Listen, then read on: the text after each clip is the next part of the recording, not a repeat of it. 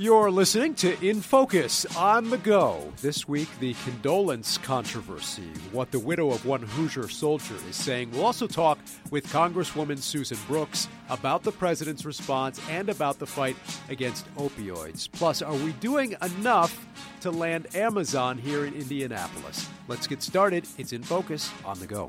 Exploring the issues that matter most in Indiana. This is In Focus with Dan Spieler. Good morning. It's a controversy no one had anticipated a week ago, but it's one the president, chief of staff, and some members of Congress can't seem to move past. We're talking about phone calls to families of fallen service members. President Trump facing questions about that issue after 4 American service members were killed overseas. And in the midst of that controversy this week, we heard from the family of a fallen soldier from Columbus, Indiana, Army Sergeant Jonathan Michael Hunter, who died in Afghanistan this summer. But this week, after the president said he had called virtually all of the families of service members who have died during his presidency, Hunter's widow told CNN that she had not heard from the president yet. Having all of the support I had was great, but not receiving the phone call, I don't like that I was told that I would receive the phone call, but then I never did. Whitney Hunter says she is appreciative of the time Vice President Pence spent with her in Dover when he attended the dignified transfer of Hunter's body.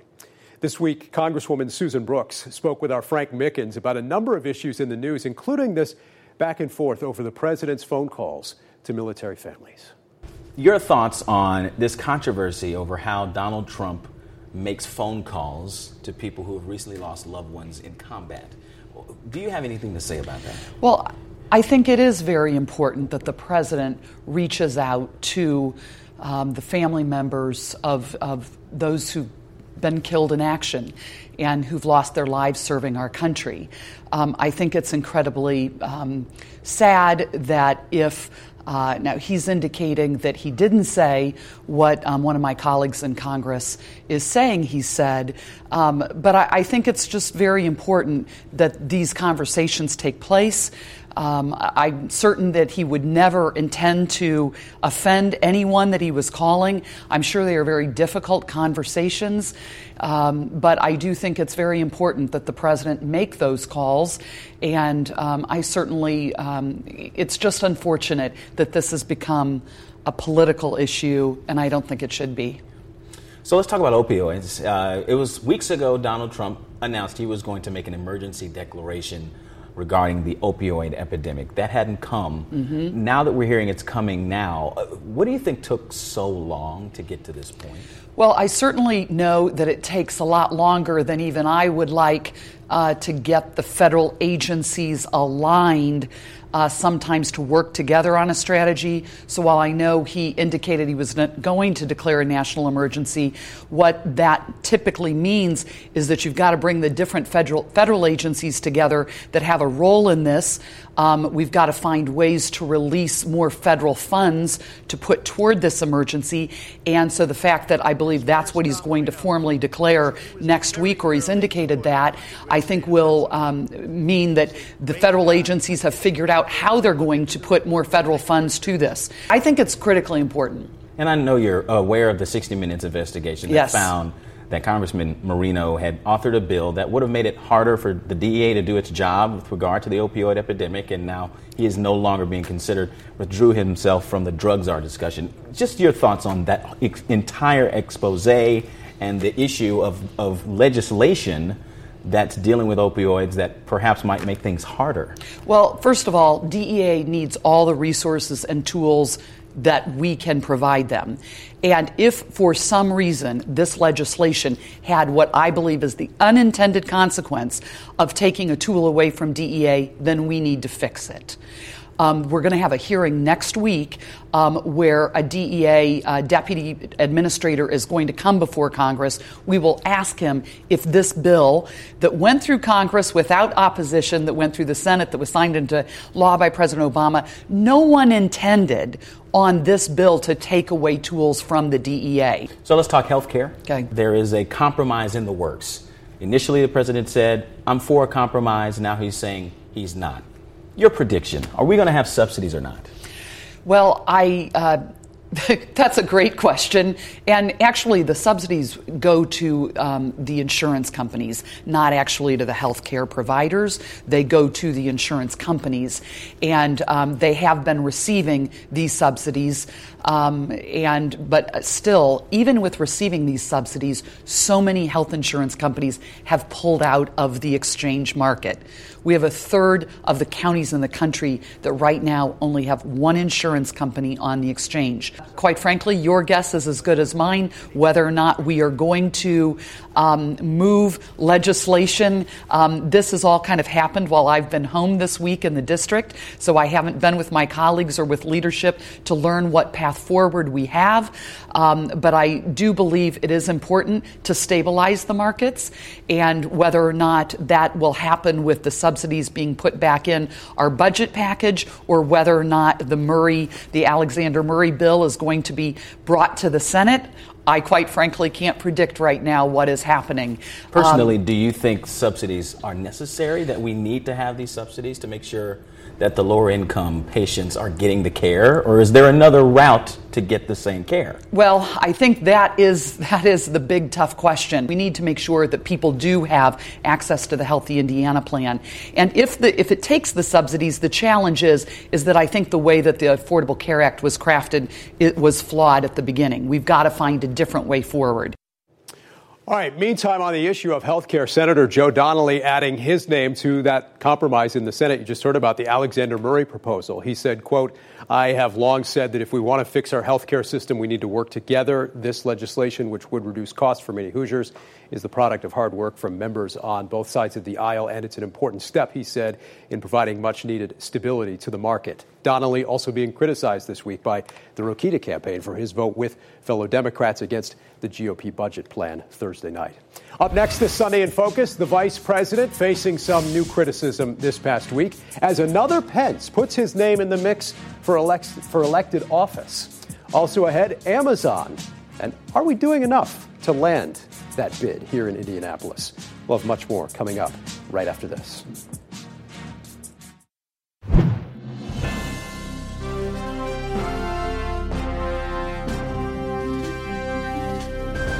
We've seen nationalism distorted into nativism. We've forgotten the dynamism that immigration has always brought to America. We've got folks who are deliberately trying to make folks angry, to demonize people who have different ideas. And there has been a split in America that is forgetting our common humanity. Everything is a chance to score a point. And thankfully, Secretary Mattis has said the military has not been corroded by that constant combat. But that may have now changed because this recent back and forth touches on this most sacred part of public life, a commitment by men and women to offer their life for their country. All right, some thoughts there from two former presidents and the host of Face the Nation as we bring in our panel today. Former GOP Chairman Jeff Cardwell with us this morning, along with former state lawmaker Christina Hale, Joey Fox, the former executive director of the Marion County Republicans, and Jennifer Wagner, the former communications director for the Indiana Democrats. How do we remember that common humanity that we just heard about and break out of this mode where a lot of people are looking to score political points, even in situations like this involving the families of fallen soldiers? How did we get here? It's a tough one. I know how we got here. How do we get out of it? Was it Mr. Rogers used to say, look for the helpers? And I also think talk more to small children. I'm trying to explain some of this stuff to my own children. They often will say to me, that doesn't make any sense. Why can't we just be nice to each other? That sounds probably silly, but we get so caught up in this day-to-day, this back and forth. We were talking in the podcast about social media and some of the damage that's done. Just find that common humanity. Find what you have, in common with your fellow human being instead of buying into all of this back and forth that, in part, I will say, the media is a little responsible for. And you talk about social media. Many have talked about the president and social media. Some have said this is another mess of his own making. What is your response to some of those claims? I think that we need to put the focus in the situation where it belongs, regardless of where everyone else has put it. I think we have an obligation as citizens to make this about the sacrifices of men and women who've been killed in action and the Gold Star families that they left behind, and to honor that sacrifice. I think we could take some of our partisan energies, regardless of where our leaders wind up on this issue, I think if we take some of those partisan energies and put them into really respecting and really honoring that sacrifice, we'll all be better off. You get the sense this week, I mean, it's been such a divided country since the election and even before, but you get the sense things really got real in a way on this topic this week. I think so. Things are very real, but I think what we share in common, Republicans, Democrats, others, we are fatigued with the backbiting in politics. Going back to a comment Jen made, talking to children, I talk to children all the time. This week I talked to the Michigan City girls volleyball sectional champs. A lot of politics in that room, and I said, raise your hand if you're really sick to death of this kind of attitude coming from the adults. All the hands went up. We have to show a better example for our youth, for young leaders, for everybody, and for each other. How do we move forward from... Well, I think maybe a little bit less social media might be a good start.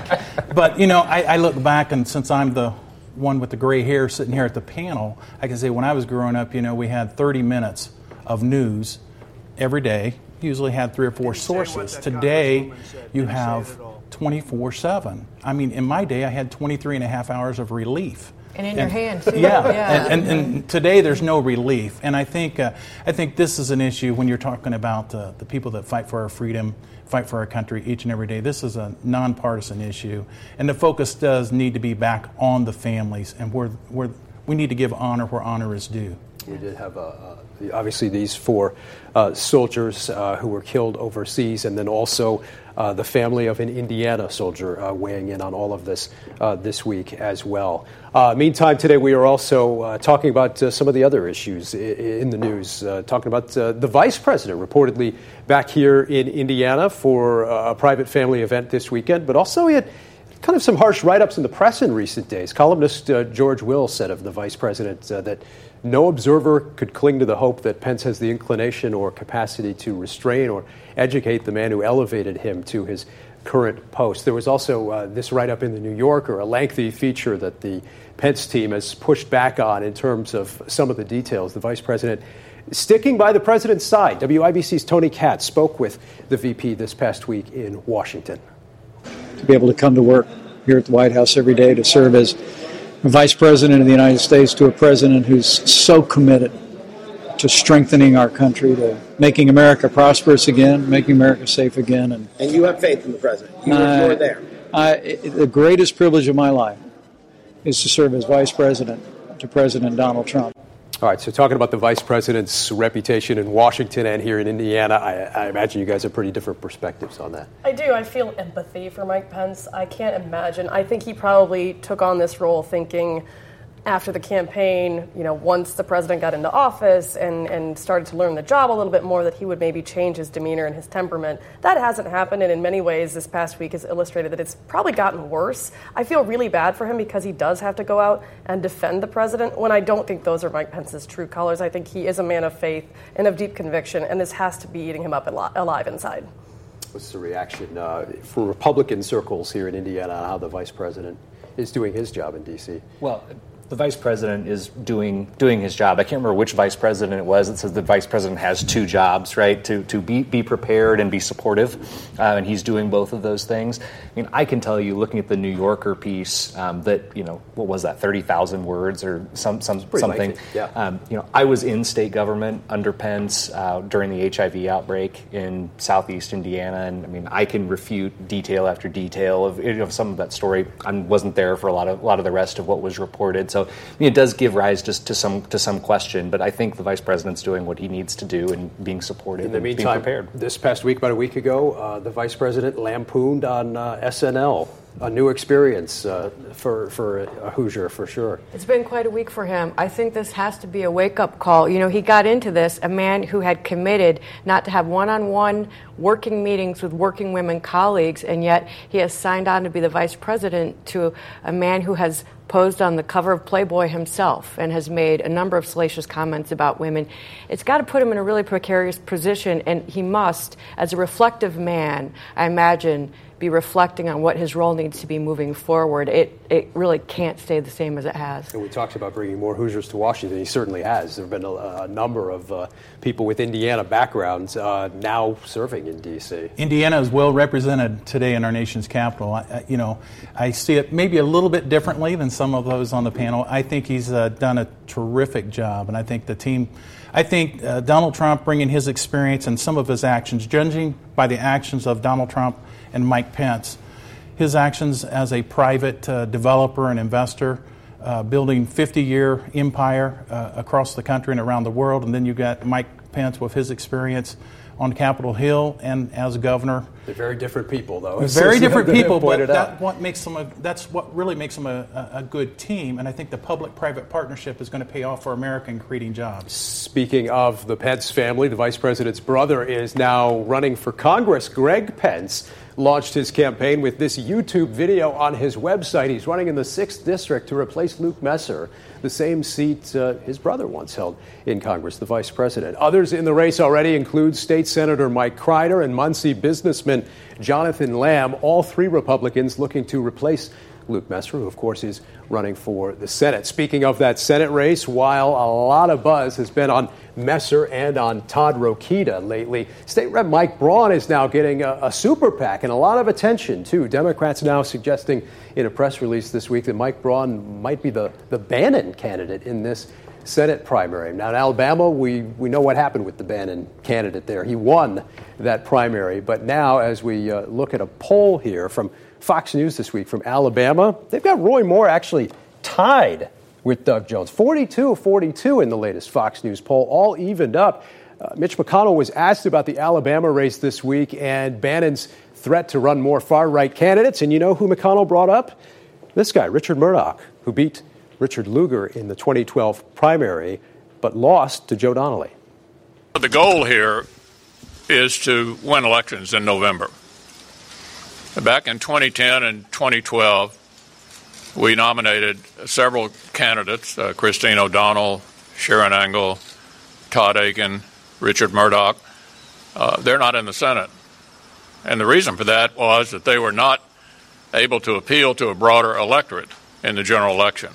So our operating approach will be to support our incumbents and in open seats to seek to help nominate people who can actually win in November.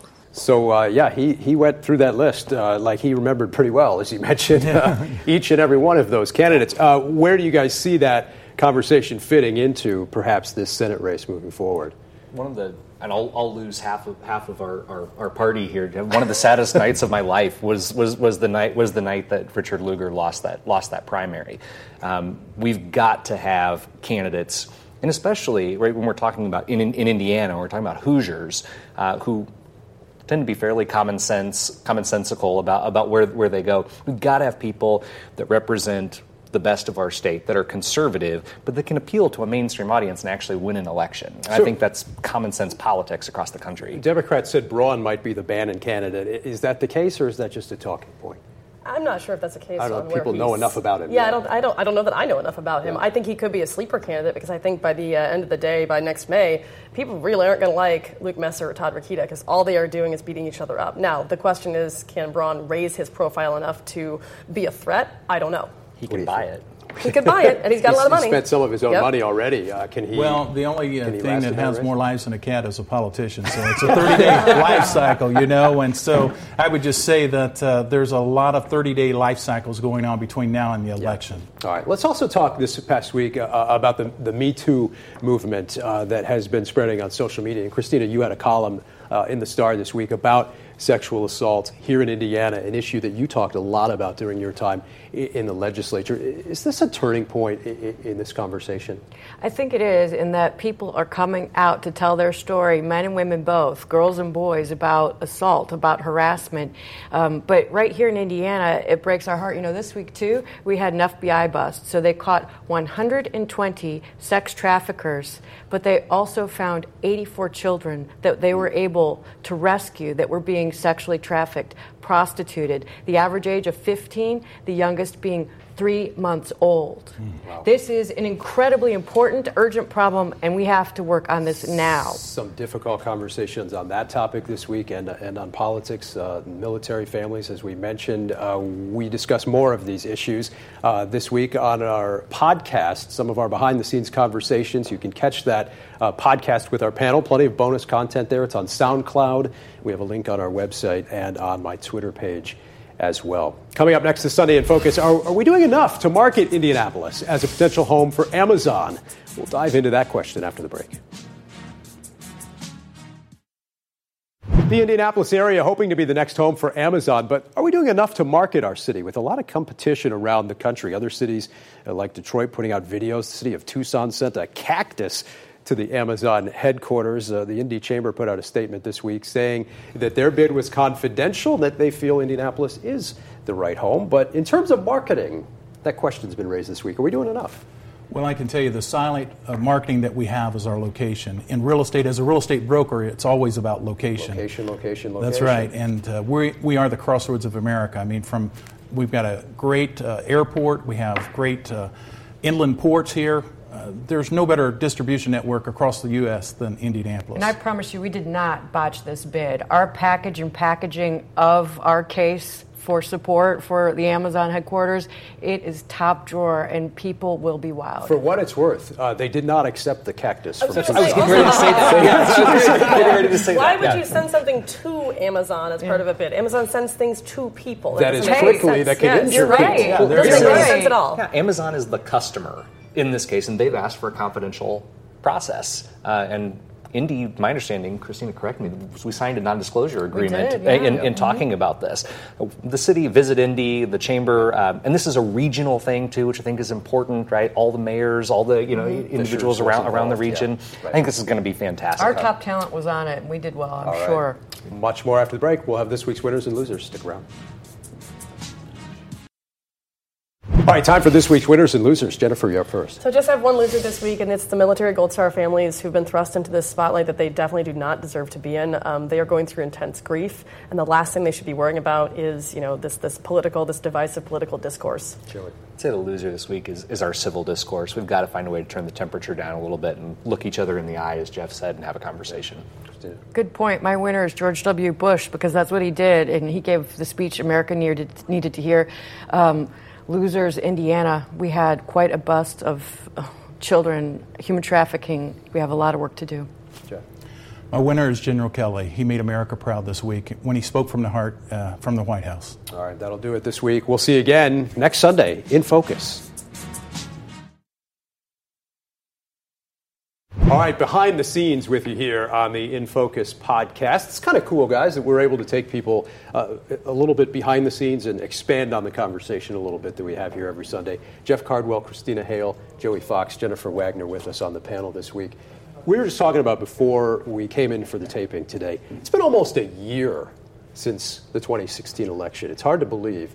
And Jeff, we've got you in here today, and Christina, you guys were both such a big part of the election last year. Can you believe it's been that long? It really, it's very, it's incredible to think that it's already been a year. I mean, we've been very busy, been a very past, this last few months has been a very fast pace, and really it's, I'm just, every day there's something new in the headlines that keeps it going. There's been a lot to talk about. We never have a dull moment on this show. I can tell you, Dan, it's been 345 days, 20 hours, 55 minutes, and 50 seconds since polls closed in Indiana. Who's Not counting? that I'm counting. Right. Yeah. You had a moment, though, this past week, talking about moving forward in time with Governor Holcomb on stage together. Yeah, it was really exciting. I interviewed him on a number of topics for Leadership Indianapolis. I'm their president and CEO, but we like to engage important public discourse on important issues, and I think it really speaks well to the governor's character that he'd sit down with me, his former opponent, and talk about things like the opioid crisis and workforce development. And we don't agree on everything, but we certainly agree that it's time to collaborate and get things done. How do we do more of that, elevating the discourse right now, especially after the week we just had, where we're talking about political points being scored on something like military families? That's a different page, it seems like, in American political history. Well, I think that From whatever side you're looking at. Sure. No, from whatever side you're looking at, I think we have to take some responsibility as individual citizens on this stuff. Yeah, it's our leaders should set good examples. They should do other things. Sometimes they do, sometimes they don't. I think we've got some responsibility as individual citizens to lift up the sacrifices of our servicemen, to recognize their families, and to take some of the energy we pour into our partisan warfare, which we all love to do up here, but to take some of that energy and point it back towards the things that really matter. What I like about this show is that, I mean, we all, you guys come from different perspectives. But we all get along up here and have a great time doing this. My answer to that question would be more Hoosiers in politics. So on the one side, we're a really nice people, and sometimes that leads to us not being. So if someone says to you like, "Oh, you're from Indiana or Indianapolis," and you're like, "Okay, I'll take that criticism." That's the downside, that we don't have that like Hoosier exceptionalism that we should. The upside is that we actually listen to each other, and for the most part, we're okay having conversations where we don't all agree. I always tell people, I work on an issue that's very bipartisan, and our lunch table is sometimes a very interesting place to gather around when we're not talking about the issue of educational choice. We're talking about guns, and we're talking about faith, and we're talking about things, and we can have those conversations because we're comfortable enough to know that we're not making it personal. They're not personal attacks. And I want to learn more about where people are coming from and their deeply held beliefs, and we can still go out and have a beer afterwards. And sometimes, like you said, Democrats and Republicans hang out in real life. You mentioned guns. You were telling a funny story a few minutes ago. I was saying, the last time that Suzanne Crouch and I saw each other before we became opponents as lieutenant governor candidates, we went out shooting at the range, which was fun until she started talking about Aaron Burr. Then I got a little nervous. Just kidding. Well, it's great to have you all here today. Well, one other comment to follow up on some of this discourse in society. I think a lot of it is social media, and I think the more time that we have together where we're looking eye to eye people and having these open conversations, I think the better. I think only time will tell about the social media experience, that we're all going through at this particular time. But I think as we spend more time at the table, eye to eye, I think we can solve some of these problems. We all want to make our communities better. Yeah. That's something that I found that's really a bipartisan issue, that we all want to do something different. Jeff and I used to serve on the Ambassadors for Children board together. We've even traveled out of the country to work on issues regarding children's health and safety in other places. And hunger. Exactly. And certainly we don't agree on everything, but we can sit down and do good things. And we work together to change the lives of children around the world. And I think that's very important. I think we just need more and more of that one-on-one time together. Well, I also will say, though, on your in-person and going off your gun riff and your gun range experience, I went handgun shooting for the first time last weekend. And I walked in, and I had the gun in its case, like a good girl, and had my little Indiana Democratic Party tote bag. And the guy behind the counter made an assumption about me because I looked like gun range Barbie coming in with my little, "Oh, please teach me how to shoot this." And he goes, "Are you sure you're in the right place?" I was like, "Yeah, no, I am," because he saw the Democratic Party. I said, "Yeah, no, I'm here. I'm here to exercise my Second Amendment rights and learn how to shoot my handgun." And so in conjunction with having those face-to-face conversations is not making assumptions about people based on what they look like or what they may be doing or where they live. So, but we're Hoosiers and we're good at and good as you are a fierce woman. Yeah, no one would challenge that. I'm also educated in Hoosier hospitality. Sure. Well, and she talked about kind of that Hoosier humility, which is a good and bad thing. And we're talking about that today with the Amazon bid. Right, that you get. To some degree, we're honoring a non-disclosure agreement that we're not going to talk about our bid and keep our competitive advantage. But I think there is also some level of, hey, we know we're good. We don't have to go and yell and scream about it, from the rooftops until it's time. All right, to go do it. More about on that topic on the show today as well. This is fun, taking a little time behind the scenes on the podcast. More to come here on In Focus on the Go. Did you just make that up? Are we done? That's what it's called. In Focus on the Go? Sure. Okay. I like it. When do we get In Focus After Hours? I'm waiting for In Focus After Hours with the martinis on the side. In Focus cocktail hour. No, it's out of focus. Out of focus. Or unfocused. I'm not sure. Yes. Pints and politics is another suggestion. There we go. Cocktails and conversations. Is that Abdul's thing? There you go.